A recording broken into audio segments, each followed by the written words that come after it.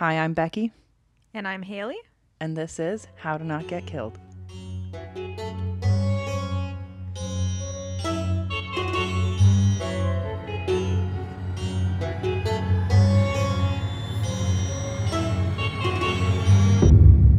So, hi. Hi. Today's my birthday, bitches. Happy birthday. Thanks. Thanks, guys. Yeah. Is this Yeah. coming out on your birthday? Yeah, so today's my birthday. Today's yes, yeah. We're not recording this on my birthday, but That's why I was like so I know. hesitant. 'Cause I'm like- Surprise, I changed my birthday to today instead. but I mean, yeah. we did surprise you today. It's true. It was a good surprise. There's I'm looking at, you know, a gazillion candles. a bundle of 5 red balloons. Yep. I You have to get the reference though, guys. Yeah. I usually do a red balloon or red balloons for Becky's birthday because it's in because of October. It's Halloween. It. Yeah. She loves that movie. I love that movie. Yeah. I mean, who doesn't love my that movie? favorite. Come on, guys. So do you prefer the new one or do you prefer the Tim Curry one? I don't prefer the Tim Curry one only because It's hilarious. like it's great and everything. It's so 80s. So Which I love. Like I'm not shitting on that, but it because I like that they split the new ones up. I Yeah. feel like when you watch the original one, by the end of it, it feels like you've watched 2 movies straight. because it's so long. It's so long, and it's like and it makes sense to split it up because it has such a defining like division, right? Like Yeah. it's like a gap. when they're kids, and then now it's like 30 Yeah. years later or whatever. So Plus Bill Hader. I know. And like, I I cut you loved- off because it was just like, I no, we know. have to get to the real Well, point. Bill here. Hader in part 2, but like also I loved the cast in the first one. They did great. Yeah, I mean, Like- I know me and you both love Finn Wolfhard like a lot, Yeah. and I also really like the one guy. What's his name? The Wyatt guy, Wyatt Aleph. He plays the one dude, Stanley. I like him. Stan. Oh Curly yes, hair- yeah, I like him. Yeah, I like I him. like him. I liked all of them. The I one with liked all the- of them. The They kid all with the did great. cast and everything. For like kid actors, like they so did funny. great. Yeah. Like, all right, yeah. So yeah, I mean, it just again, Yeah. who doesn't love them? Yeah. And again, I like the original too. It's Yeah. great. It's all great. I love Stephen Yeah. King, in general. Yeah. So he's And my also fave. like anything with Tim Curry, I'll watch it. yeah. I mean, you can't go wrong. Exactly. So yeah, this is going to be a 3-parter. I know in part 1 we had said we weren't sure if it was going to be a 2-parter or a 3-parter. 3-parter. It's you know what, Becky, it's your favorite. He's your I know, favorite. I got to do it justice. Drag it out, you know. Yeah, just this surprise 75 parts. There's going to be 4 seasons, 20 episodes we're gonna each. be in like June 2022. It's like, okay, so this is part 67. 894. I have no idea how long each part will be. I have a feeling like this part 2, is going to be the long one. Because I go deep into his like background first. Yeah. And then the murders you can pretty much go through relatively quickly. Yeah. But also, Definitely. yeah. But it's, you know, for listeners and stuff, Yeah. like I think we kind of set out doing this where we're like, oh, an hour episode like for everything is going to be great, but sometimes it's not that easy. No. Where sometimes you're Most like, of the oh, time that it's not. most of the time it's not. Yeah. You can't, it's hard to keep on time, especially when we want to be discussing things in between and we don't know how much we're going to get into or whatever. So it could be short, it could be longer. Yeah. Just deal with it. Yeah. And thanks for listening. But on the bright side, so you have part 2 today. Part 1 came out yesterday. And you're going to be getting part 3 if you're a patron on Monday, the 11th. Mhm. And then if you're a regular person who isn't part of our cool group of people, on Wednesday, the 13th. So basically, if you want to get part 3 earlier, sign up to be a patron. Do it already. Come on, guys. Come on. Come on. Come on. Yeah, we've got some great shit lined up for the rest of October. Should we spoil our secrets or leave everyone hanging? I've got our secrets written down here in case you wanted me to spoil some of them. Spoil one. Okay. Well, first, after Ed, we've got a great female killer we're covering. I'm not going to give out any details about that Okay. because I feel like not a lot of people know about this case. Yeah, I know. And I've heard about it on a couple of podcasts, so it depends on I haven't again heard like on any. what people listen to. Mhm. Not everyone covers it. It's a dark one. Yeah. It's really dark. It's uncomfortable. yeah. That's all we'll say about that one. Yeah. We're still hoping to sneak in a Patreon bonus episode for Patreons only. I don't know why I said it like really stupidly, but that's how I said it. Deal with it. We just have to figure out when would work best for us, because October's busy for both of us. It's busy. Yeah, it's busy for everyone. Mine and Drew's birthdays are in October. Thanksgiving, basically every single one of Drew's relatives, all of their birthdays are in October. Like literally, like every single person he's ever come in contact with, their birthdays are in October. That's stressful. My mom's birthday is 2 days after I have that yours. written here. Yeah. Haley has 47 birthdays in October too, plus Thanksgiving, and then on top of that, we're both heading out to visit our main home slice in Vancouver. It's a busy month for us. Yeah. And we're doing extras. And also, you have to try and fit in all of the Halloween things that you want to do. All of the fall and Halloween things. Like, when am I going to go apple picking? And when am I going to carve pumpkins? We got school, we got work, we got stuff. Like, I'm going to cry. I know. And then we also are like, we're still doing our creepy, freaky listener stories, which is coming out just before Halloween. That's a bonus episode for everybody, patron or not. Yes. That'll be like the week of Halloween. I don't even know what I wrote here. It's just gibberish. So yeah, we've already finished our actual Halloween episode. Yes, the one that's coming out the week of Halloween. You know, it's a Haley special, and it's freaking good. It's good. I'm excited. I mean, I don't want to like brag or anything, but we did a good job. You did a good job. I hope so. I like that I tried to take credit for your episode. I was like, I did fantastic. You did a great job. I did a really good job participating in the episode. That's your job. So yeah, your job is to participate. Yeah. You got it. You got it. Participation marks. Yeah, for everyone. We should just, every time like we take turns doing an episode, like my turn, I give you a blue ribbon for participating, and vice versa. Oh, that's true. Should we grade each other on our No, because if I don't get like perfect straight A's, like I'm gonna be like furious. You're a grave grabber. Yeah. Yeah. Yeah. You're gonna be like knocking on my door. Excuse me, can you reevaluate my exam? I only got a 97. Yeah, I only got 98.3. Yeah. So if you want to make sure your creepy story makes it into the Halloween episode, we're just asking that you get that sent into us on or before October 13th. Yes, please. Yes. Please do. Yeah. If not, again, like we said, we still want them. Yeah. They just might not make it into the Halloween special, but they will make it into the next episode that we do with listener stories once we accumulate enough to do another episode. Because I hope that happens soon. I'd like to do like the listener stories like often. I feel like a lot of people have cool stories and we got to tell them. Oh yeah, I would love to. I'm excited to read everything. Yeah. Yeah. Good stuff. Good stuff. And then yeah. So let's do like a speedy little recap from part 1 in case you like listened to it far apart or whatever. Yeah. Just a little recap. Because I need a recap. I know. I asked you before. I was like, so wait, where did we leave off? And me, I was even like, I don't even know. I don't even know what happened. So I need to read my own recap here.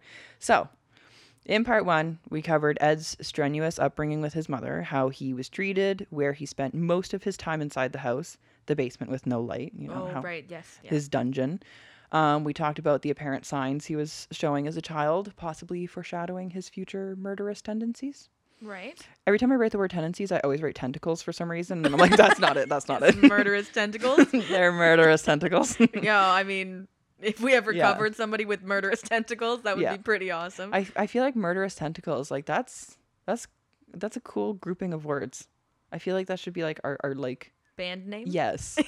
Yes. Yeah. I was trying to think like of something along that line, but yeah, band name's right. Murderous tentacles. Murderous tentacles. All right, guys. Just don't hold your breath for our EP, but no. I mean, we do. You're a musician. Drew's a musician. I have zero musical inkling at all in my body, so we'll give you like a tambourine. I could dance. We all know my dance moves are You are a great wicked. dancer. Yeah. And by great, we mean embarrassing. I'm not like actually a great dancer. I'm like a funny dancer. I think it's great. It's great to watch. Yeah, you're right. It's great to watch. And you're not talented. Entertaining dancer. That's it. It's all about the entertainment value. Isn't that all what dance is for anyway? Exactly. We covered the incident with the cat. I'm not going to go over that again because that. Yeah. And there were more than one incidents with pets with him. I don't know why they kept getting pets. Anyways, fucking glossing over that right away.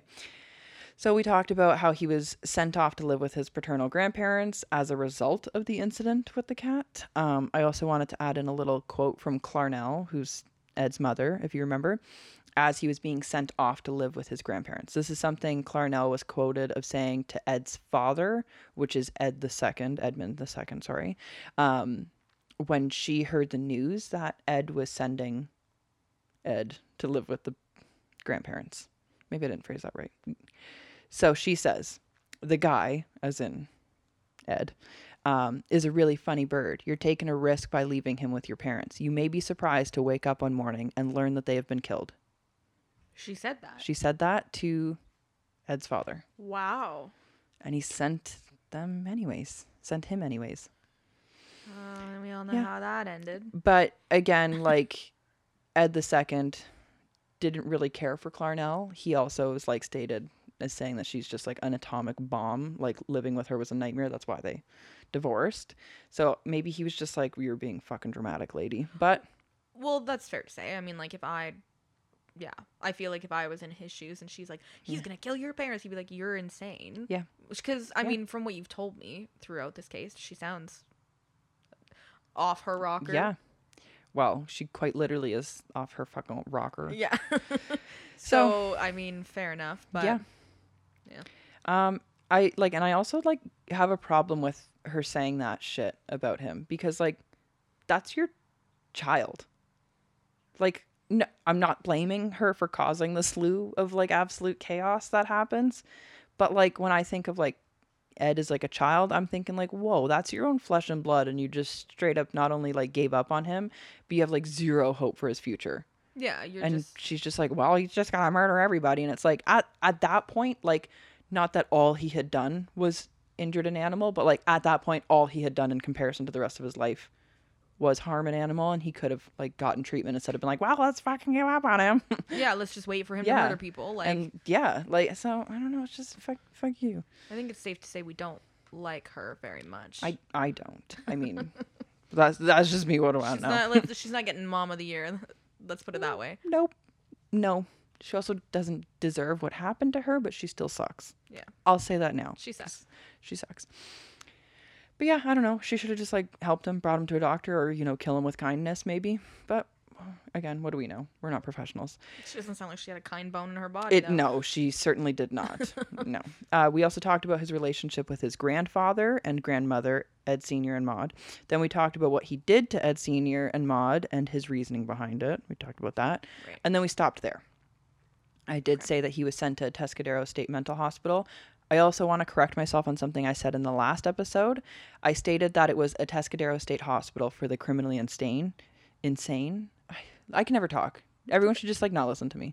I should have included that this was, at the time, in fact, the old name, which obviously we know that's pretty like politically incorrect. It is now Atascadero State Mental Hospital, located in San Luis, California. So it just had a different name back then? Yeah, it was just like Atascadero for the criminally insane. Like, it was, that's not like really a nice name. No, you wouldn't use that anymore. No. So that's why I wanted to correct it and not have people email me being like, you said this and it's not this anymore. No. And yeah, just if we ever read a name like that, and when did this take place? What, the 70s? I don't freaking know. Yeah, 70s, 80s. Yeah, just be aware that it's probably, that was the name of those facilities at that time, and they've likely been changed now. So, you know, it happens. It happens. And so, sorry, just to recap. So he shot his grandmother. And then his grandpa came home. He didn't want his grandfather to see his dead wife. Right. So he just like went outside and shot G-Pot as well. Also, too, after like doing further reading, there was post-mortem stab wounds on his grandmother. So he kind of just went like on like a rage bender to her. Yeah. So not cool. And then did he call the police himself? He did. Yep. He called the police. Yeah. Okay. Well, he was a kid. He probably like in that moment was like, oh, fuck. How old was he at this time? 15. Jesus. 15. So he's a kid. Yeah, literally a kid. Like any 15-year-old that I know right now, I don't even think I know any 15-year-olds, but like, no, I don't they're know. really like not that smart. Like, well, you know what I mean? Let's just put it this way. It's not your peak intelligence level at 15. And even if you are like a smart 15-year-old, because there are definitely smart 15-year-olds, but like your like street smarts aren't there. So you'll like do something that's technically like very adult of you, but then 2 minutes later be like, but Mom, what should I do? Yeah. It's like, well, Mom, wash your hands. I don't know. Pull up your diaper. Like, so. And then so after he had called the police on himself, this is when he was sent to Atascadero. Okay. Let's jump back into it because I got all the deets. Yes. So young Ed is still only 15 at this point. He's arrived to Atascadero State Hospital with the initial diagnosis of paranoid schizophrenia, sorry. Okay. Which basically anyone who's ever seen or ever even just Googled schizophrenia once in their life will probably agree that he certainly does not have schizophrenia. I said what I said, fucking fight me. I feel like lumping him into that diagnosis gives the people who truly do live with schizophrenia a bad name. Mm-hmm. It's this type of misdiagnosis that, in my opinion, is what scares people into thinking that people with schizophrenia or borderline personality disorder or dissociative identity disorder are dangerous or just like naturally criminals. And that's not true. Yeah, no, I think that's a fair point. So I wanted that to be said. Someone like Ed Kemper, if you misdiagnose them, then you're right. You're lumping him in with other medical diagnoses that don't necessarily determine someone's criminality. Yeah. And then when you like place all the blame on that diagnosis, that's when it becomes like, oh, well then all people with it must be like this. And it's like, that's not fucking true. No. There are people who can like live extremely normal lives with schizophrenia. Yeah. Just get treatment, get help. Absolutely. Like, it's totally fine. Totally cool. Get your shit together. It's all good. Let's all remember that Ed's 15. Like, I feel like at this point, like, we got to remember he's 15. So now Atascadero is an adult facility with the average age of patients / inmates at the time was 36. Okay. Like, that's quite literally like twice his age. Yeah. It housed at the time 1,600 people. It was wildly overcrowded. It housed dozens and dozens of murderers and roughly about 800 sex offenders and rapists. Wow. So I wanted to note this because prior to arriving to Atascadero, Ed was, of course, put through like the juvenile court system. Like he had to do like essentially a trial for the murder of his grandparents in order to like determine what his sentencing was going to be. It wasn't just like, oh, murdered. Okay, we're dropping you off here. He did have to do like a little bit of a trial. Okay, fair. It was noted in his juvenile trial that there was a discussion about how a boy of Ed's age would quite literally be dead meat in a place like Atascadero amongst all the murderers and sex offenders and used as a, and I quote, sodomy toy by the older inmates. The judge supposedly announced that given Ed's height and weight at the time, coupled with his extremely heartless murders of his grandparents, didn't care and sent him there anyways. Oh my God. He notably survived Atascadero with zero molesting, as is noted in the book that I got most of my information from, titled Ed Kemper, Conversations with a Killer by Daryl Matera. Daryl? I wrote this down wrong. I wrote Derry. Oh, it is Derry. I'm sorry. I didn't write it down wrong. Derry Matera. I thought it was just, my dyslexic brain at it again. Yeah, fair enough. It's actually like an amazing book, and it's chocked full of info. I'll add it into the show notes as well for anyone's interested in reading it because like I can't include every detail, otherwise like again it would literally be 20 seasons. I know, I completely understand, especially when it's a book and it's just well so researched much. There's so much information. It's just so much. You're like, oh, like so Ed's height and weight ended up being his like saving grace and main source of protection against being molested by other inmates. So did people just not fuck with him because he's so big? He was probably bigger than every single adult there. Well, because you said he was 6'9"? Yeah, his like current height is 6'9", current height. But at 15 he was 6'7", so it really basically the same. And I think he was like 200 and something pounds when he was 15. I have it written down somewhere, but 6'7" when he was 15. That's so tall. I know. That's so tall. Yeah. I'd be scared of him too. Yeah, he claims that, I don't know if this is true, maybe things were just different back then, but he claims that people used to like see him on the street and like scream in terror when they'd see him. Can you imagine? And like part of me thinks like, okay, maybe children, like, because like I could see like a little kid being like, "Wow, it's a monster." Yeah, or like a clown or something. But right, but like I don't actually believe that people were just like, "Oh, it's Godzilla." Like, I don't think anybody did that. Like, that would be so irrational. No, and that would just be so humiliating. Like, oh, maybe it did happen, and that's why he's so fucked up. I don't know, but I don't believe that claim. I think he's just very theatrical. Yeah, fair enough. I'm torn with Ed. Like, half of me like believes every word that he says, and then the other half of me is like, "You're full of fucking shit. Shut the hell up." Like, so. This is where and when Ed was administered his first ever IQ test, which I guess is something that's usually only done once per inmate. But the staff had run a second set of tests since they and Ed were both shocked by the results, which was a score of 136. Oh. So, Just wait. Now, obviously, people should never really take an IQ test too seriously, as there's been a lot of like issues around revolving and weighing too heavily on IQ tests to determine someone's actual intelligence. Well, it only measures like one type of intelligence. Exactly. Yeah. But anyways, let's just go on with it for now. So his first score was 136. So they were like, we're doing another one because you're 15 and that just like doesn't make sense. And yeah. Also, I believe the average for a person is. I got it here. Oh, you have it. Okay. Yeah. I wasn't sure if you're going to touch on that. Oh, yeah. I mean, if you want to say it. I think it's around 100, isn't it? Yeah. 98 to 100. Yeah. Yeah. Yeah. So that's quite high. Yeah. So then they did the second set of tests. And this one resulted in a score of 145. So, okay. Which is higher. So which one's wrong then? I don't know. I don't know if they did a third one. They probably Can you imagine? They probably were like, let's just stop there. He's at 200. Every time we do it, it goes up by His 10. brain's just like swelling. Like Megamind. Yeah.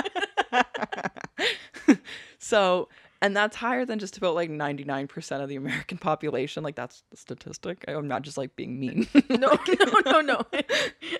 Don't worry, we don't hate Americans. We don't make up statistics here. My IQ's like 4, so it's okay. So yeah, it was after this series of testing that the staff from Atascadero had tossed out his diagnosis of paranoid schizophrenia, which I agree with. Yeah. Because they noted that the scrapping of this diagnosis was based on the fact that, and I'm going to quote, Ed showed no flight of ideas, no interference with thought, no expression of delusions or hallucinations, and no evidence of bizarre thinking. So he had no symptoms of schizophrenia? None. So they're determining he doesn't have schizophrenia? Yes, shocker. Okay, wow, that makes sense. Yes. So, but I've also read that, like, obviously some people will likely argue that he clearly did have bizarre thinking since, he killed 10 people, decapitated multiple women, including his own mother and her best friend. But not really. Like, bizarre thinking, like, to the average person who doesn't really understand schizophrenia, like, yeah, they'll think that falls under the category of bizarre thinking. That is not the category of bizarre thinking. No. I just wanted to say that. So, yeah. So they scrapped that diagnosis. But anyways, at the ripe age of 15, hearing for the first time ever that he's, on paper, smarter than almost 100% of the general population. I can't even say population, and he's got an IQ. Okay, I can't say participation. Population. Like 1 in probably 9 times can I say that word properly. I can't say any word properly, so... and that he also has a long ass slew of new diagnoses from a wide panel of psychiatrists at the hospital who scrapped his schizophrenia diagnosis. They then re-diagnosed him and explained to him in full what each of the following labels, ranging from personality trait disturbance with passive aggressive type, negativistic personality disorder, antisocial and avoidant personality disorder. So they explained all of these things to him and gave him in great detail how these titles affected him specifically, if that makes sense. Okay.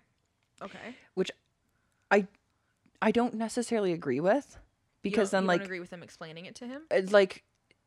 In the depth that they did, no. Okay. I do agree that when someone is diagnosed with something, they should know what they're being diagnosed with and understand how it works. Of course. But they did it in such a way where they were so this is why you did this, and yeah, I don't know if that's to a 15-year-old who you've just now discovered has one of the highest IQs in possibly the world. I don't think that was a smart decision, because then he was able to kind of write his story based off of that and excuse himself of all of his actions. Yeah. Which he then continued to do going forward. Yeah. That's why I don't agree with it. Not that I'm no, he should have zero information to what he has. No, I don't. That's not it. It's just that I think it gave him an excuse to use it. Yeah, absolutely. As a free pass out of shit. So yeah, with Ed being deemed a genius, and not to mention having probably one of the most casually narcissistic personalities ever, he loved the attention. He loved all of this. Mm-hmm. All the labels that he was receiving that essentially just chalked him up to being a victim of circumstances. He started to soak up all the medical jargon that was being thrown around him. They were explaining to him so they were just kind of feeding into his already a wealth of knowledge, which made it a lot easier for him to not only fully understand everything the doctors would say to him, but then in turn he was able to do and say exactly what the doctors needed to hear in order to speed his quote unquote recovery along faster. Right. So, yeah, also keep in mind he's like literally a teenager. So I feel like this is something that gets forgotten and glossed over and then also like romanticized about Ed, is that everyone focuses on his IQ and his long list of varying diagnoses. But we need to highlight that this is all happening at like that ripe ass teenage time. Yeah. Where teens are quite literally, whether they're geniuses or not, deciding who they want to be, who they want to become, what they are and what they aren't, and what they like and don't like, and all the like little fine tuning that happens when you're 15. Yeah.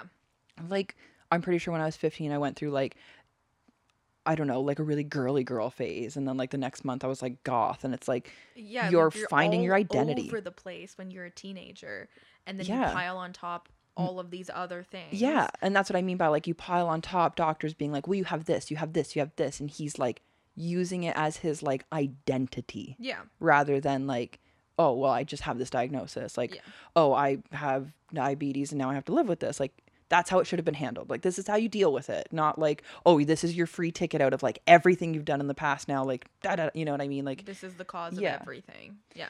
So yeah, I don't know. He just kind of like used it to develop his own like personal character. I don't know. So yeah, I just feel like everything that happened up until this point, including up all like soaking in all the medical terminology, like is what he used later on down the road to quote unquote like self-reflect, if that makes sense. Yeah, and I feel like this just like sets like a framework for later actions. Yeah, absolutely. Yeah. So Ed, over time, became super involved at the facility. He really dove into the educational environment of Atascadero. I think they like had like classes and stuff there, from what it sounds like. As well, he also took counseling from just about anybody who offered it. So like any of the psychiatrists who had like free time to do like extra therapy sessions or counseling, like he took it. Okay. Ed had now begun to help assist. I'm punching the word assist. Underline, bold it, italicize it, put it in red. Because media and the usual romanticizing of Ed Kemper, they will say, and you'll see it in like every document, every like documentary, everything that's like about Ed, that he administered treatment and exams to fellow patients. Not true. He assisted. Okay. I think that's important to say because like a lot of people will be like, oh yeah, he was so smart. He did this. No, he did not. They didn't just like let a prisoner who was literally a minor at the time administer treatment and counseling and exams to fellow patients.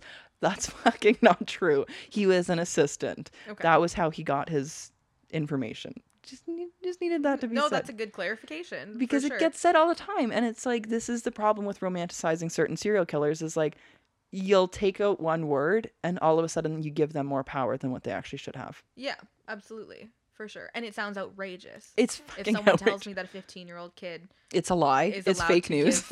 Treatment to other prisoners and things like that. Like, yeah, that sounds outrageous. Whereas you're saying, oh, he assisted a professional. Yeah. So he very well could have just been sitting there with a clipboard. Yeah. But like Hollywood makes it sound like he literally was like doing like the anal like probing himself. He's like the top doctor in the facility. He has like his own prescription pad, everything. Like, it's like Dr. Spencer Reed.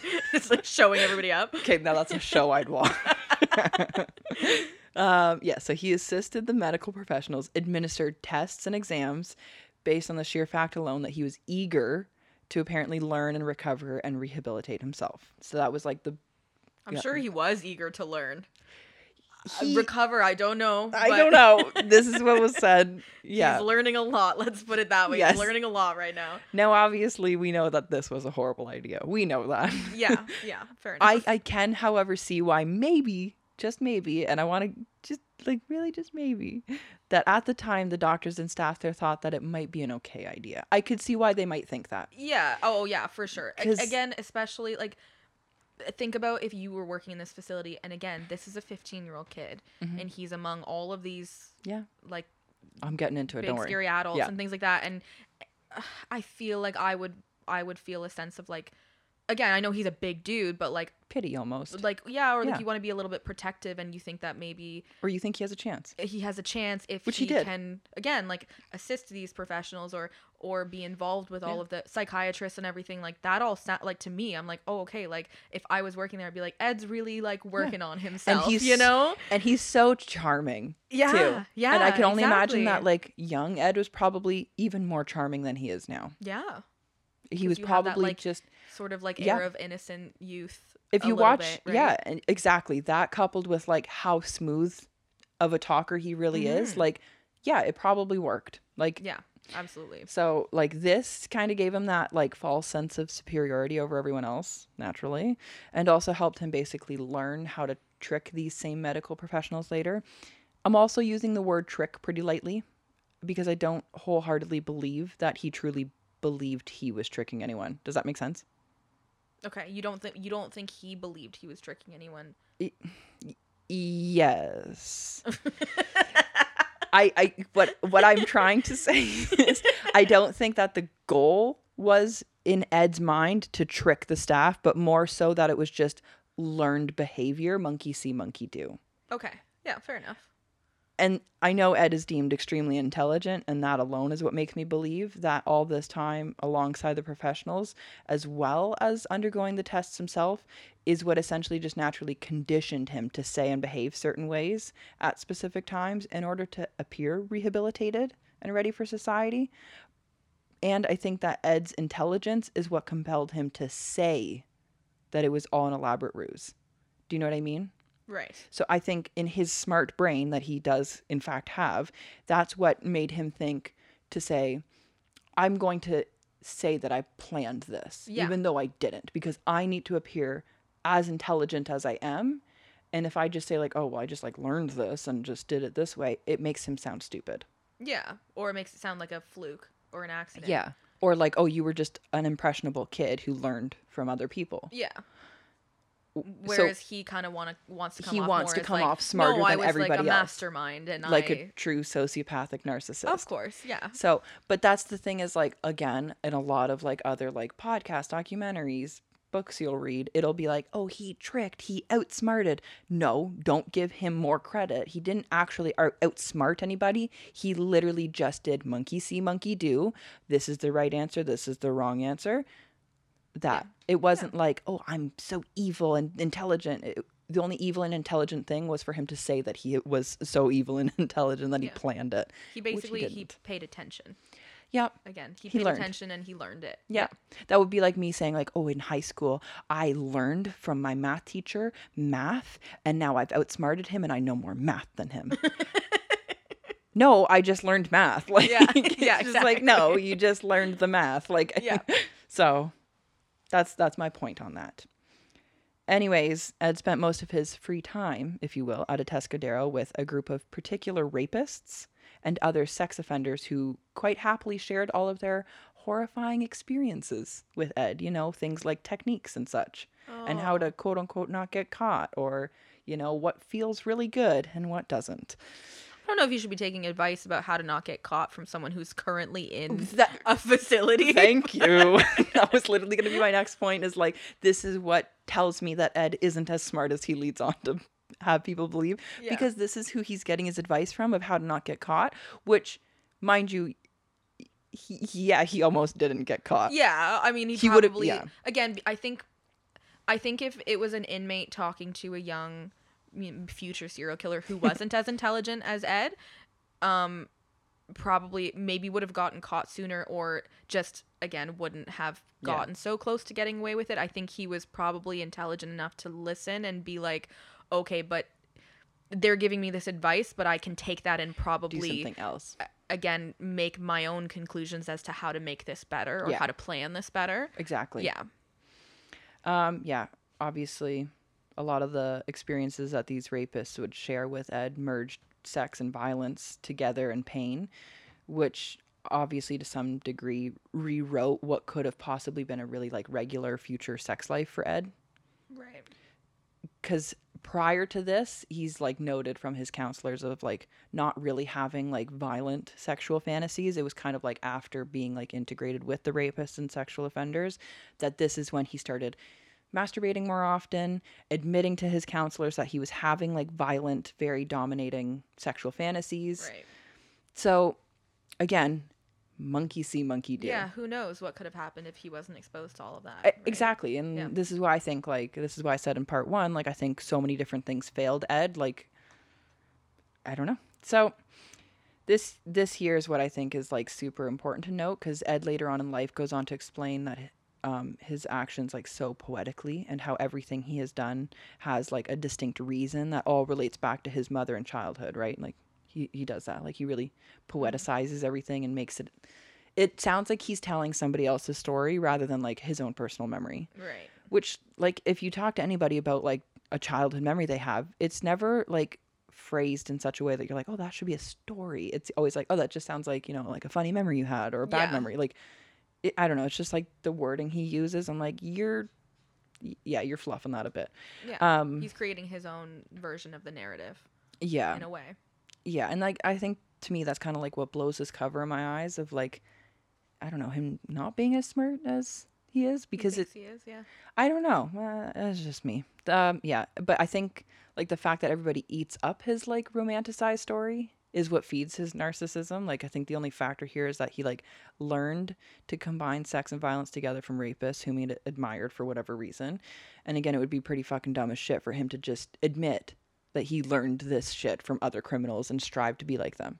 Like, that would be stupid of him. Of course, yeah. So I think he enjoys making himself sound smarter by saying, like, you know, oh, like, I did this. I decapitated someone because when I was a child, I decapitated my sister's doll. So for him, building that, like, romantic story of, like, something from his childhood, which is why he did this in adulthood, like, that's, like, just learned behavior, and he wants to sound smarter. So if he says that, people and therapists will be like, oh, he's connecting his own like history. Yeah, he's psychoanalyzing himself. Exactly. Because he's so intelligent. Because he's so smart. But really, he just learned from a bunch of rapists that you better cut off the head, otherwise they can identify the body. Yeah.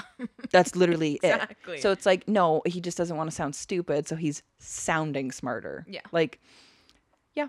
So he's smart for doing that, for trying to make himself sound smarter. Yeah, of course. But I think it's pretty dumb of us all to just like sit here and blindly take everything he says as fact when there's actual facts to consider. Mm-hmm. So of course, that's that. Just kidding. That's not that. There's so much more. You looked at me like that's the end of the episode. That's the end. Wait, that was like 10 minutes. Okay, so after serving his full sentence at a Atascadero, and at the ripe age of 21, still a very youthful age, Ed was marked as fully rehabilitated and was officially released back into society on December 18th, 1969. Pretty sure December 18th is his birthday, actually. I gotta double check here. I'm pretty sure it is. You would know his birthday. I would. It is. Yeah, he was released on his birthday. You just send him like a birthday card. Yeah, old Eddie Kemp. It's coming up. Should we send him a birthday card? Big I'm sure he gets a lot of them. He probably does. Probably gets so much. Oh, I'm like sweating right now. Jesus Christ, it just got so hot. So yeah, he was released on December 18th on parole, of course, having to apparently still check in with parole officers on occasion. I'll get into that. Mm-hmm. Oh, yeah. Because he's got a story. Oh, yeah. So he left Atascadero with a GED, which is like the general education diploma. So he got that while serving time at Atascadero, which is good that he got his education. That's high school, right? Yes. Okay. Yeah. Because I know we just call it something different here, but that's... I don't know what we call it here. We call it here. I don't know. There is a name for it. There is a name, but basically a high school it's education. The equivalency, yeah. And, you know, his ticket to a new life.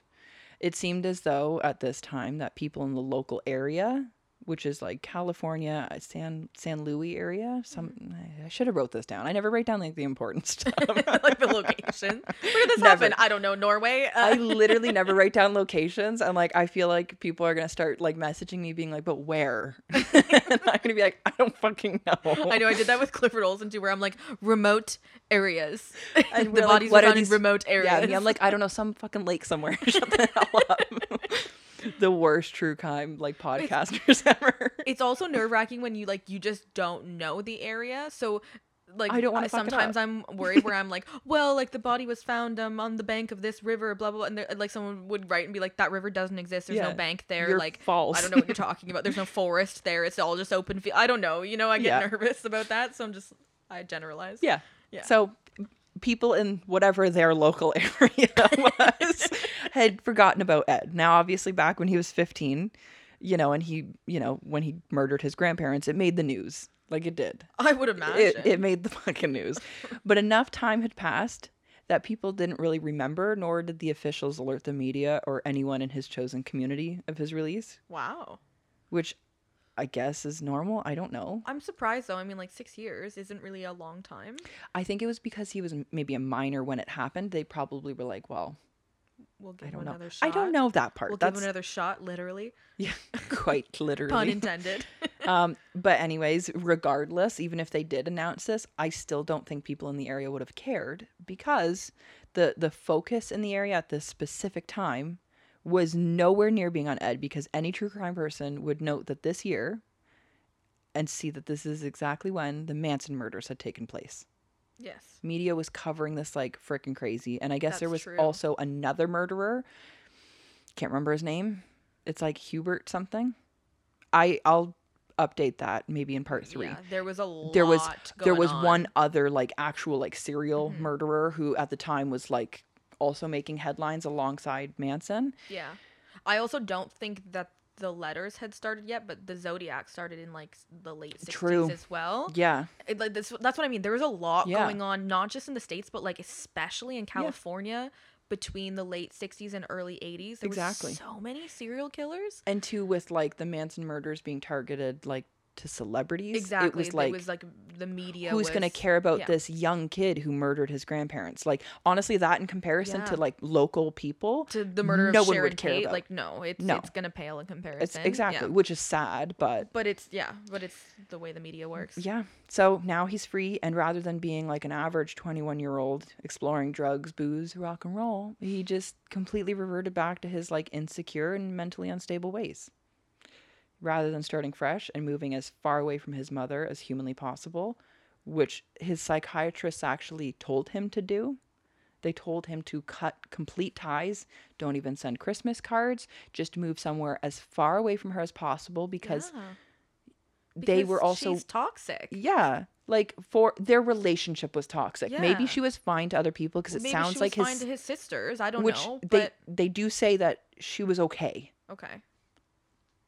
But you're right. Their relationship obviously toxic, alone, which, whatever. So he went right back to her. Why? He himself, even at the time, blamed a lot of his like behaviors on her.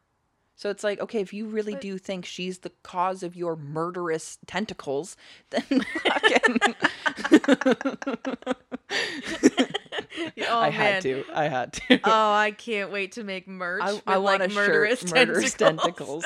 Fuck yeah. I love it. I'm so happy that my like actual like diagnosed dyslexia is coming in to like really like, I don't know, spark a fire in our lives. It's coming in handy. Absolutely. It is. It's good. It makes people laugh. I mean, it makes me cry inside, but like... But yeah, he went straight back to her, which to me sounds pretty stupid for someone who's supposed to be, you know, extremely intelligent, right? Well, pretty fucking stupid. Yeah, I mean, I guess I'm confused too as to like, why would she even like take him back? I don't know. It sounds like she hates him. It does. It sounds like he kind of hates her. I think it's just like, I think maybe that one sliver of like mother's, in her case, like pity. I don't like he doesn't have anywhere else to go, I guess. Yeah, I don't know. Maybe he was paying rent and it was just like, fine, I guess. Yeah, I don't know. That part, I actually have no idea why she took him back. Do you know if he went back to the basement? No, he didn't. He had a room now. But I think it's because he was an adult and I don't know. You can only lock children away in a dark basement. Because that makes more sense, right? Yeah, of course. So you have to like, that's your opportunity to fuck up their development. Yeah. That's fucking prime time, motherfucker. So yeah, he talks a bit about what it was like coming out of Atascadero to see people his age after spending the last like 6-ish years surrounded by people almost twice his age or older, who again, most of them were either doctors or murderers, rapists, and sex offenders. He says, this is his quote, "When I got out on the street, it was like being on a strange planet.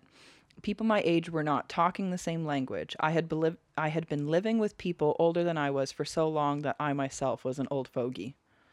Which is true. Yeah. Because, like, the interviews from his 20s when he, you know, murdered a million people, he sounds like he's, like, 60. Like, the way he words things, he does sound like a very old, mature human being. Well, I guess you don't really think about that. Like, what if you took a 15-year-old or a young teenager or adolescent and then just put them in a facility with people twice their age and older and for 6 years? Yeah, it makes sense. Like, he would come out just feeling pick up older their than language. He is. Yeah. And two, keep in mind, like, a lot of his time was spent, like, alongside the doctors and the psychiatrists who in my head, I hope they were talking professionally and not, like, using slang and, like, I don't know. I'm sure they were. So he probably picked up most of his, like, communication skills from them. And vocabulary. And it shows. Right? Like, if you're alongside a doctor who obviously is, like, an intelligent person, you can't really, like, get through medical school without being, like, pretty intelligent. So, like, the vocabulary of those people, the words he would pick up, like, he just probably would sound way older than he is. Way older and way smarter. Yeah, like, absolutely. I mean, he's already smart to begin with, but because he's so intelligent, he's able to pick up those words and phrases and, again, like, those communication techniques and use them in a way that maybe someone less intelligent wouldn't be able to do. Like, you can say a word to someone, but if they don't understand it in context, or they won't be able to use it. Yeah, exactly. So he's out and about. He's being an old fogey, as per his words. An old living with Ma again. I love that word. Like, I'm recirculating that back into my vocabulary. Not that it was ever there to begin with. It is now. So Ed started working as a laborer with the California State Public Works Division of Highways. He apparently here gained the nickname by coworkers of forklift from, like, being able to carry, like, 98-pound cement bags in each arm. So, like, I'm not good at math, but how much is 98 times 2? He could carry 198 under one arm. What? Yeah. That's crazy. Yeah. So they started calling him forklift. That has nothing at all to do with, like, the story. I just, like, I read that and I was just like, that's fucking hilarious. I love a good nickname. Like, I love when someone's like, yeah, we call him Speedboat. It's like, what's the story here? I need to know. Like, so he did a lot of labor work for the highway division, as well as, like, I think he patrolled a little bit. I don't think he, like, had the, like, authority to pull anyone over, but he was really familiar with the, like, highway areas because he did, like, the labor work, whatever. And he also was really familiar with the officers that worked on, like, the usual patrol around there. Keep that in mind for later. Save that one for later. Put that in your pocket for later, for midnight snack. So Ed, at this point in his life, had aspirations. I wrote apparitions. He had apparitions of us? Yes. In your bedroom, just above your bed. Floating. He had aspirations of becoming a police officer. And, like, I always, like, hear people be like, oh yeah, this one criminal really wanted to become a police officer so that he could dominate people. And it's like, well, sure, like, I'm sure that had something to do with it, but I also know about 45,000 guys that I went to high school with that also wanted to be police officers. I don't think this one criminal's special for wanting to be a police officer. No, I think it's a common thing to, like, not to shit on police officers. I'm just saying, I think it's common in the type of people sometimes that want to be in law enforcement because it is a role of power and dominance, right? Like, I think that appeals to certain people. Yeah. So you're right. I don't think that's special, really. Yeah. And in order to, you know, eventually become a police officer, though, he had to have his juvenile record sealed, which required him to get 2 more psychiatrists to sign off on this. That happened. Okay. He was able to, like, smooth talk with the psychiatrist to have his juvenile record, like, essentially expunged. So. Okay. Which, I mean, yes and no. Like. Yeah, I don't know. I mean, we all know how the story ends, so I mean, it's obviously easy for us to say, like, that was a bad idea, but again, like, maybe if so many other systems going forward didn't fail him, it could have been okay. And again, I think a lot of people were hoping that they were giving him another chance. Yeah. Yeah. So Ed also talks about his first date ever, which was also around the age of 21, shortly after his release. I do want to quote what he says about this date because, in my opinion, it's one of the more like generic and relatable things he says. Okay. Through all of his like interviews and quotes and everything like that. He goes, 3 months after I was out, I was back into the fantasy bay. My first date was an absolute disaster. It wasn't her fault, you know, and I didn't blame her even then. It was just awful. It wasn't sexual. I was such a dork, taking her to a John Wayne movie and to Denny's. It was terrible. I had never been on a date. At 16, this was cool, you know. I was locked up since I was 15, but I can't tell her that. Oh, gee, don't mind me, you know. Been locked up. She got kind of hung up on my looks or whatever. I mean, she's a gorgeous young lady, pure class, and she saw something there that wasn't there, and boy, did she find out quick. Now, he obviously didn't kill this person. That's the end of the quote. But it just seemed relatable, as in like he's going on about this awful date and how like he didn't know where to take her and stuff. Like he didn't know how to communicate with women. Yeah. He had spent his entire life with his mom being told he's never going to find anyone that loves him. No woman's ever going to love him. You're such a freak. You're a weirdo. All this stuff. He spends most of, you know, his youth alongside rapists and sexual offenders who I'm just going to assume most of the people there were male. That could be a very false assumption. But so let's say he's spending time with a lot of like heterosexual males in there who view women like literal objects. Yeah. He's confused. And you're like between 15 and 21. Like that's when you figure out how to talk to girls. 21's usually when everyone's like out dating multiple partners, exploring what they like and don't like, and finding their sexuality. Those years are when you make those like awkward mistakes or you have those awkward dates. Like everyone has those, right? Or like you're just figuring out again how to be like a person in society as well as a person seeking relationship. Exactly. And he missed all of that. Yeah. And you're right. It is a really relatable quote because he's like, well, this was cool back when I was 15. Yeah. But I just felt like a dork. Like just that line alone, I think almost anyone can relate to. Like everyone's been in a position where they're like, I just feel like a dork right now. Then the next line that that like struck me, and this is what relates back to something we were talking about in the Jasmine and Jeremy case, is how he was like, I can't tell her that I was just locked up. But he wanted to. Yeah. And he made like the comment of like, oh, gee, don't mind me, you know?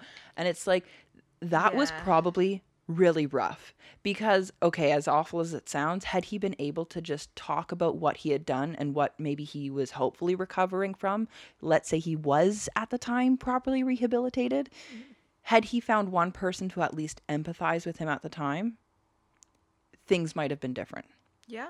But because there's like such a stigma around doing time or doing anything basically criminal related, you don't get to talk about that because there's two types of people. The criminals that have to keep their like lives a secret because it's like literally such a shameful thing that they've done and they're just going to be judged for the rest of their lives.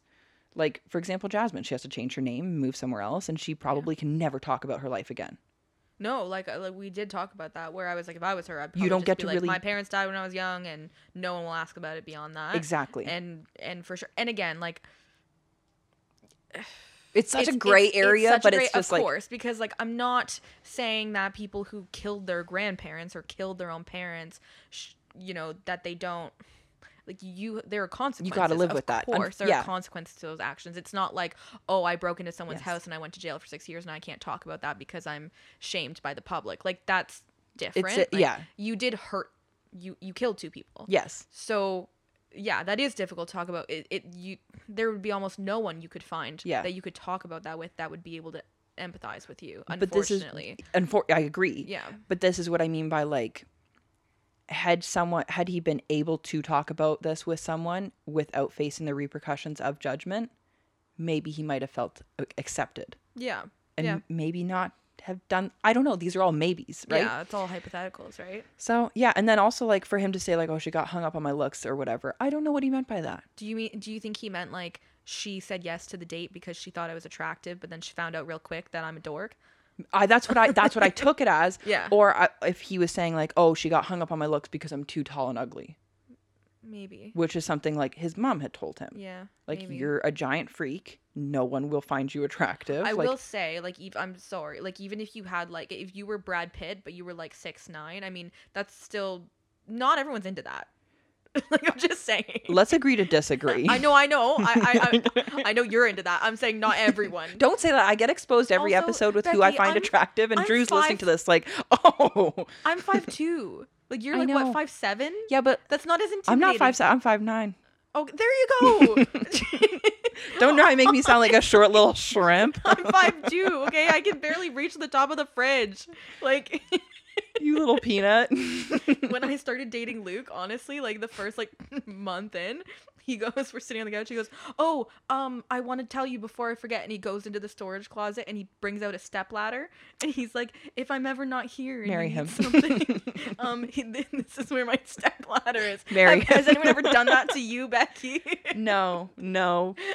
But so I'm afraid of someone who's 6'9", okay?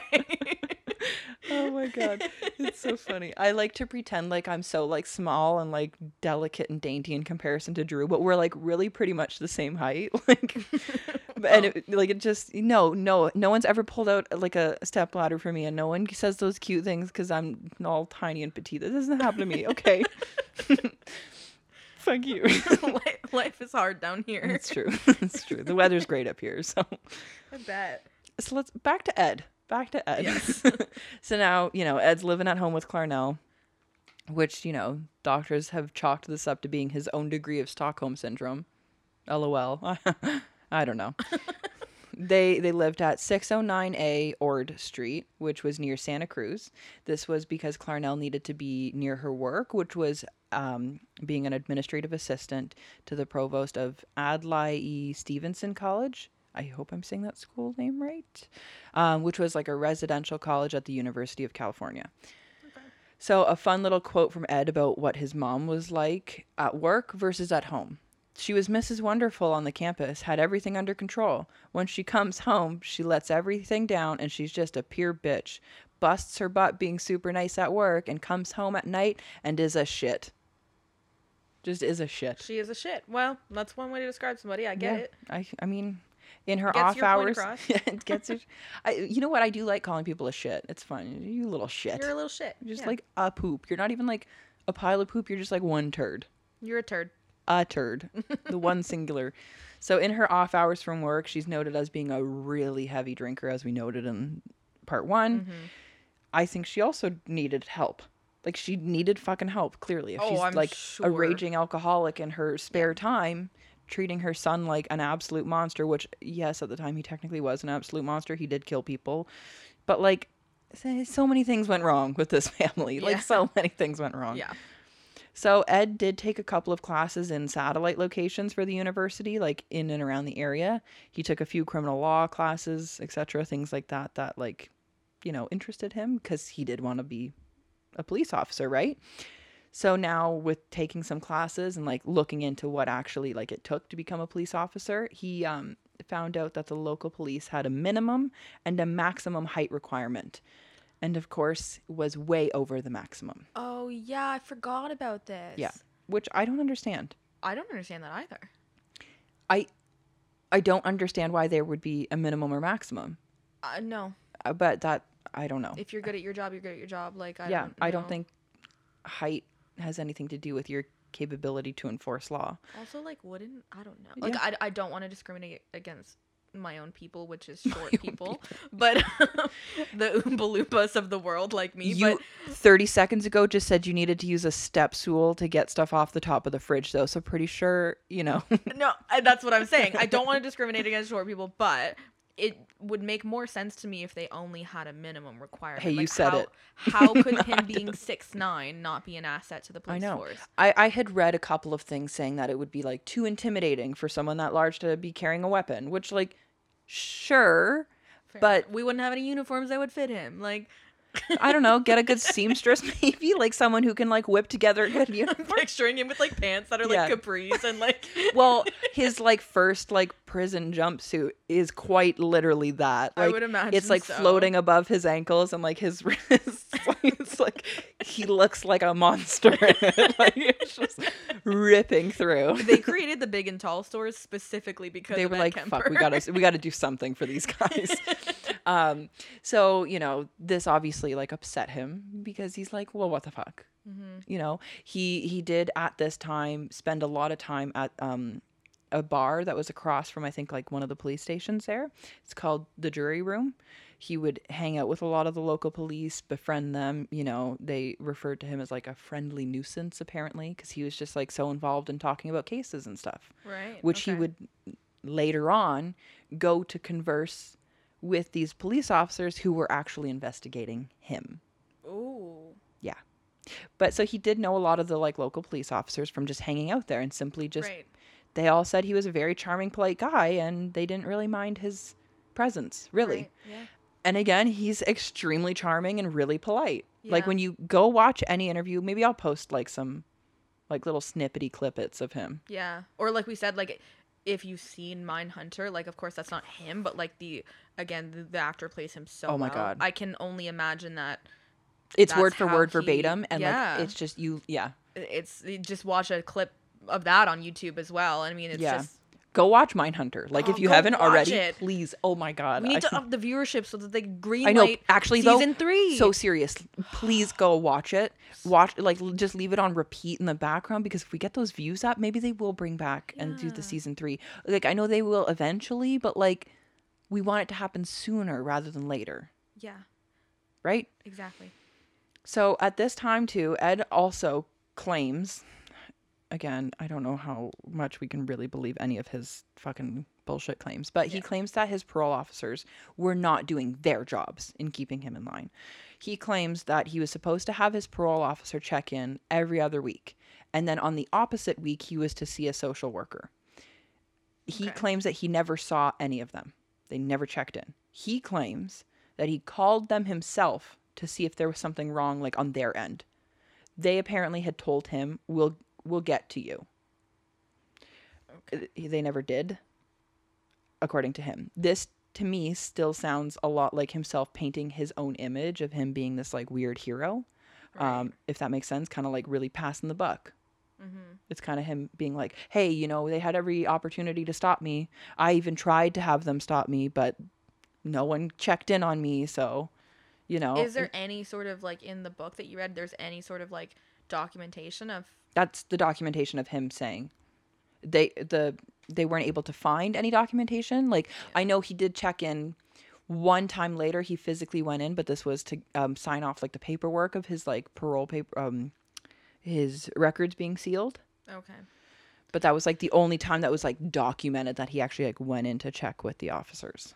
I just feel like I'm only playing devil's advocate here, just because I feel like with someone as, again, like notorious as Ed Kemper, and we do the public does, when we find out someone like this, like we've talked about Jeffrey Dahmer or Ed Kemper or whoever, when you go back and you analyze the system and how it failed them, if his parole officer was like, no, I did contact him, we did have meetings, like I just feel like that stuff would have come out because they would have wanted to cover their asses. Yeah, but I haven't seen anything myself. Yeah, and so that's the only reason why I feel like it could be possible. It could be possible. And again, in a lot of cases, we do hear a lot about parole officers just having like extreme caseloads, and like they're completely overworked. Yeah. And again, that's a problem with the system, not with the individual parole officer, but it's possible.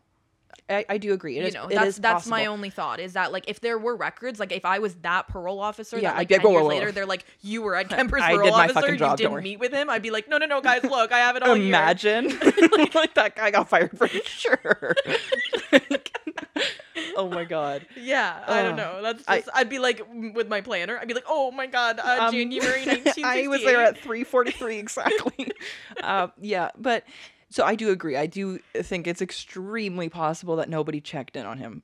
What I don't like is that like that's in his mind, his logical and intelligent way of being like, well, you know, I tried. Yeah, he's using it. And it's just like, you think you sound smart saying that, but you actually sound really stupid for like, I don't know, admitting that like things were so out of your control that what someone coming to check on you once a week was going to stop you from murdering people. Shut the fuck up. You'd just be doing it in between. Yeah. Which we'll fucking get there. Which let me continue. So Ed goes on at this point in his life to say that he did reach out to his father and had met him at a local restaurant, again, local, I don't fucking know where, to attempt to make amends. In Ed's version of the story, things went well, according to him, and that his father had forgiven him for killing, his parents. Okay. And that after this experience, he never spoke to his father again. I also couldn't find anything to corroborate Ed's end of the story. Okay. So I don't think that amend was ever made. But Ed's technical stepbrother had apparently spoke to media like later on in life, saying that their mutual father was forever haunted by what had happened, and he had never been able to forgive himself for sending Ed to stay with his parents that year, and it was only on his deathbed that he was able to forgive Guy, which was a nickname that was often used for Ed, for what had happened. Ed's father had passed away on January 19th, 1985, which was 14 years after their apparent meetup for lunch and air cleaning. So Ed's father did pass away knowing everything he had gone on to do, like all of the murders he had accomplished. Right, yeah. So accomplished is not the right word, but you know what I mean. Yeah, like, yeah. He died knowing what his son had become after killing his own parents. Like, that's pretty fucking sad. That's a lot. That's yeah, for sure. And I the guilt, that you it just feel, eats you alive. I can't imagine. Yeah. Yeah. So now we're moving along here. Ed buys a new car for himself. He was able to afford this because I guess he had like gotten into some like motorcycle accident or like moped type accident, and he got like a settlement for, I think it was like $15,000 or something along those lines. Wow. Okay. So that's how he was able to afford his car, because I know someone will ask me that. No one's going to ask me that. I'm always like, someo's going to ask me this question. I know. You always want to be like it's those minor details that someone's going to be like, wait, how did he afford a car when he just got out of jail and whatever? And all of a sudden you're like, well. Yeah. Well, here's how. And then bitch. you spend an hour researching just that one incident. Yeah. So he got an 18-foot long yellow 2-door Ford Galaxy 500. Wow. I think from like history's experience, just like never get into a yellow car. Yellow or beige, don't do it. Yellow or beige. If it's a van with no logo on the side, I feel like with tinted windows, don't do it, guys. Like Ted Bundy had a yellow car. Like didn't I feel like Jeffrey Dahmer had a yellow car? If he didn't, he does now in my memory. I don't think it's yellow, but I will look into that. It's probably red. If it's yellow, I'm gonna freak out. We're just gonna be like, oh, and just like a special episode on like colors of serial killers' cars. I'm making that actually adds into something I want to share. I'm making a spreadsheet of all of the things that like all of our like really famous serial killers have in common and what they don't have in common, because I want to find trends. I like finding patterns. Yeah, like even like weird ones. It's like the head trauma stuff, all the stuff. Color of their car. Yeah, this might great. Come in handy. Becky's like, I'm gonna be sending this information to the FBI one day. Honestly, that would be pretty fucking cool. So now Ed's out cruising, driving down the street in his fucking wicked yellow 2-door car. He notices there's a lot of hitchhikers everywhere. A lot of them are like college, young, pretty girls, and he's like, I'm going to start picking girls up here and there and drive them around. He claims that this was to like study girls to see like what they liked and didn't like and work on his communication with them. Fair. Which like at the time, if that was his only plan, okay. Sure. Yeah. A lot of people hitchhiked and didn't murder or get murdered. So, but then also a lot of people did get murdered and murder. So, So now that he's slowly getting more comfortable with them and things are going a little bit more smoothly for him, he started equipping his car with kill kits, just to see how it felt. Wait, with kill kits? Kill kits. Yep. Stocked full with different knives, swords. I laughed at that one because swords are swords. How big are the swords? It didn't say; it just said swords. He like pulls out like a katana or something. That's like what I was thinking. Hello. He never check out my sword. He never used a sword. Ah. So, I don't know why. Maybe that's false information, but it said swords. Towels, blankets, garrots, ropes, belts, handcuffs, large plastic bags. Anything someone would put in a kill kit. What would you put in a kill kit? Change of clothes, tarps. Yeah. Chainsaws. I don't freaking know. Masks. Corkscrews. Yeah. Shit, is that what you'd use? Well, I like wine. It's a dual purpose. It's just, but if you have a bottle of wine and you have a person needed to kill. Were you about to say a bottle of blood? A bottle of wine. No, not a bottle of blood, you freak. Me, freak. Ed also figured out a way to jam the handle on the passenger seat door so that, like, after he would pick someone up, like, they couldn't open it themselves. Oh my gosh, okay. Something that Ted Bundy had also done, except Ted Bundy just removed the handle altogether.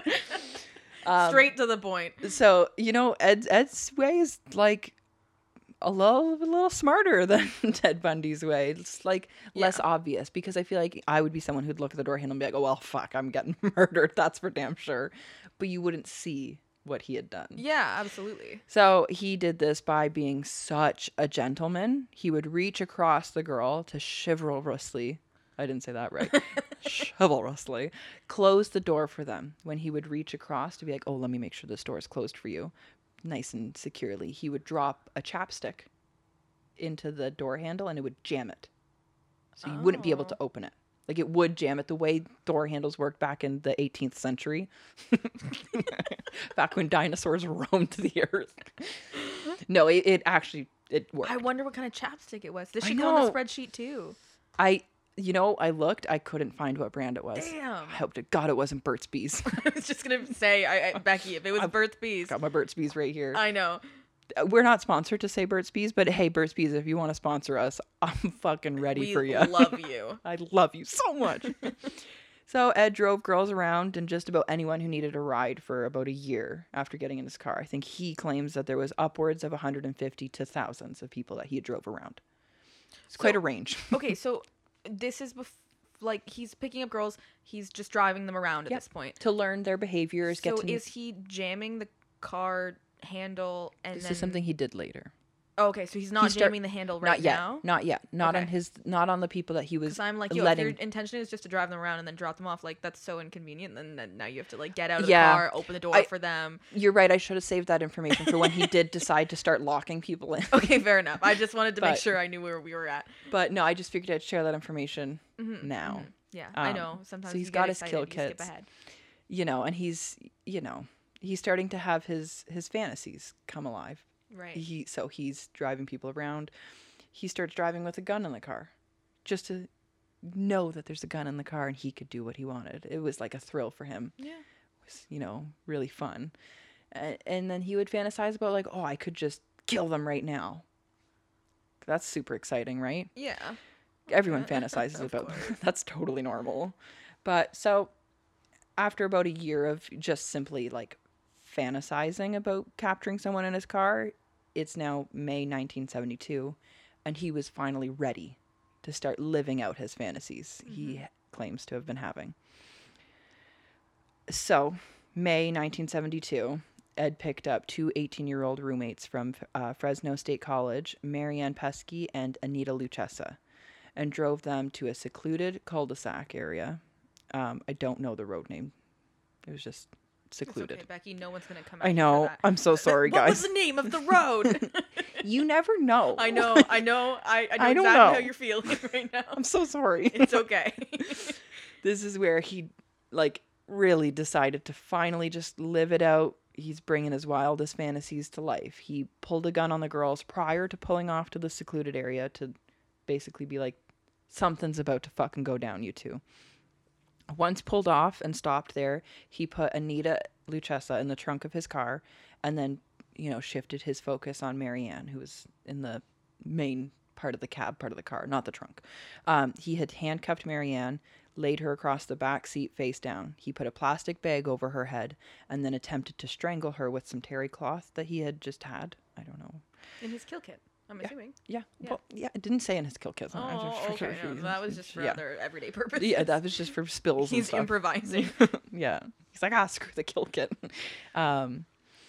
But she had bit a hole in the plastic bag and it had, opened. So he panicked, apparently.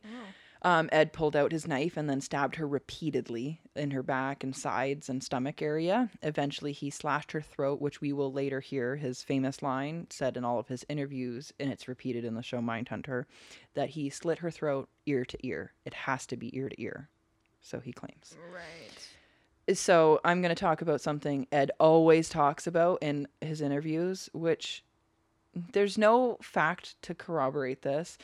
These women aren't alive to share their side of the story, yet everybody eats this story up like it's factual information, and it's the stupidest thing.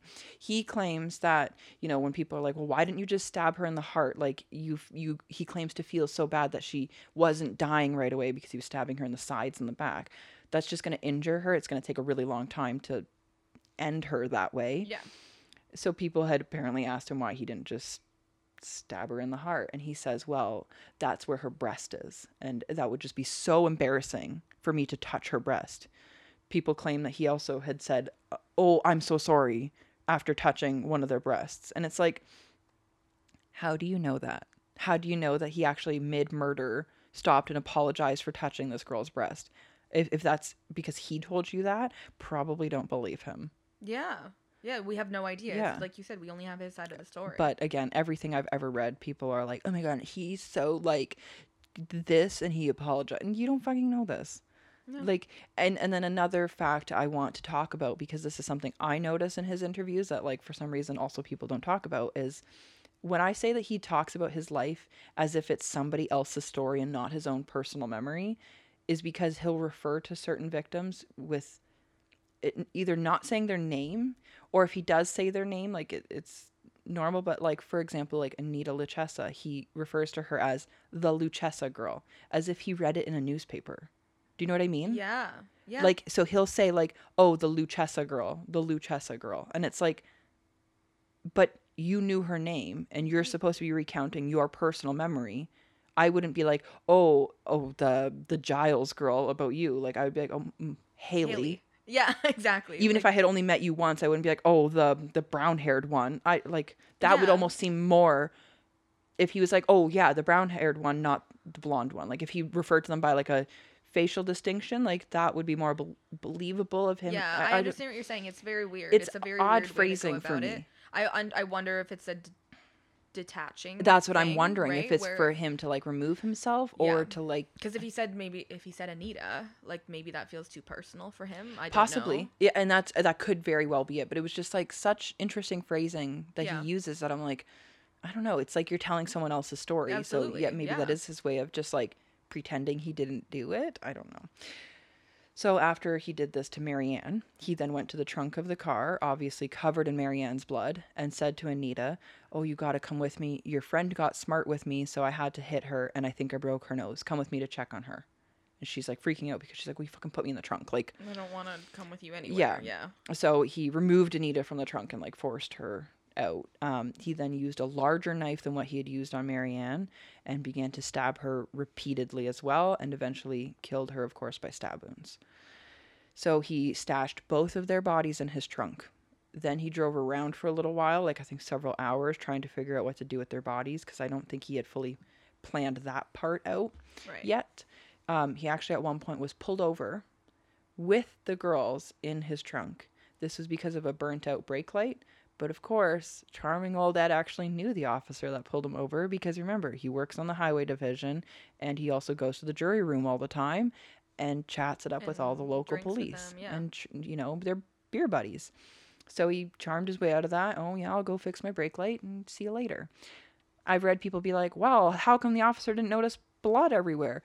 Well, I will debunk that for you. He had a kill kit. He had like a change of clothes. There was plastic. He probably relatively cleaned up well at the scene, because I've seen people argue that, where they're like, well, how did the officer not know? The officer might not have noticed if it was nighttime. If you like, have like, I don't know what the car looks like. Like, I'm thinking hypothetically, if you have like black leather seats, it might not show. Wipe everything off. And I'm imagining even if there's like remnants, like I don't know if it's like white seats or something. Yeah. Like that might be harder. But back then they only have beige, because I'm picturing beige. It's only beige. It's only beige. But again, like you said, he had plastic. He had terry cloths. Well, he had a kill kit. I'm gonna imagine. They're like, he had like a Mr. Clean Magic eraser. He had some Windex back there for wet jet.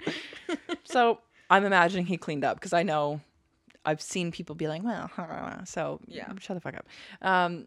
He eventually went back home, where he took the bodies into the apartment. I think using what I had seen a few times as like large, like gym bag style bags. You know what I mean? Like hockey bags. Like hockey bags. Yeah, that's what I'm picturing. Yeah, it didn't say hockey bags, but that's where my brain went. That's what we would call it. Yeah. to carry them in. Anyways, apparently no one saw him bring bodies into the apartment. So there's that. I don't know I don't know exactly what time of night this was. So maybe it was just like a time where no one's out in the halls looking at them. I don't fucking know. That's possible. So he brings their bodies inside and cuts off their hands and decapitates them. Trigger warning, this part's gross. He then raped both of their bodies repeatedly and stored them in his closet for a few days before disposing of them. Mary Ann's body was buried in the plastic bag that he had used to try and suffocate her. And later Ed led police to this site, like after his confession. He kept both their heads, though, for a little while after disposing of the actual body portions of them. And then eventually he also disposed of their heads in a ravine. I don't know what ravine. Mary Damn it, Becky. I'm so sorry, guys. I want to know the ravine. I'll find out. People listening to this are gonna I'll update they want to go on the Ed Kemper tour. You can. There's a lot of places you can go to. Maybe I'll like list all the spots you should go to in like an episode, like a Instagram post or something. So Mary Ann's body was found and identified in August of that year, I believe. Neither Anita's head nor her body was ever found. Really? Yeah.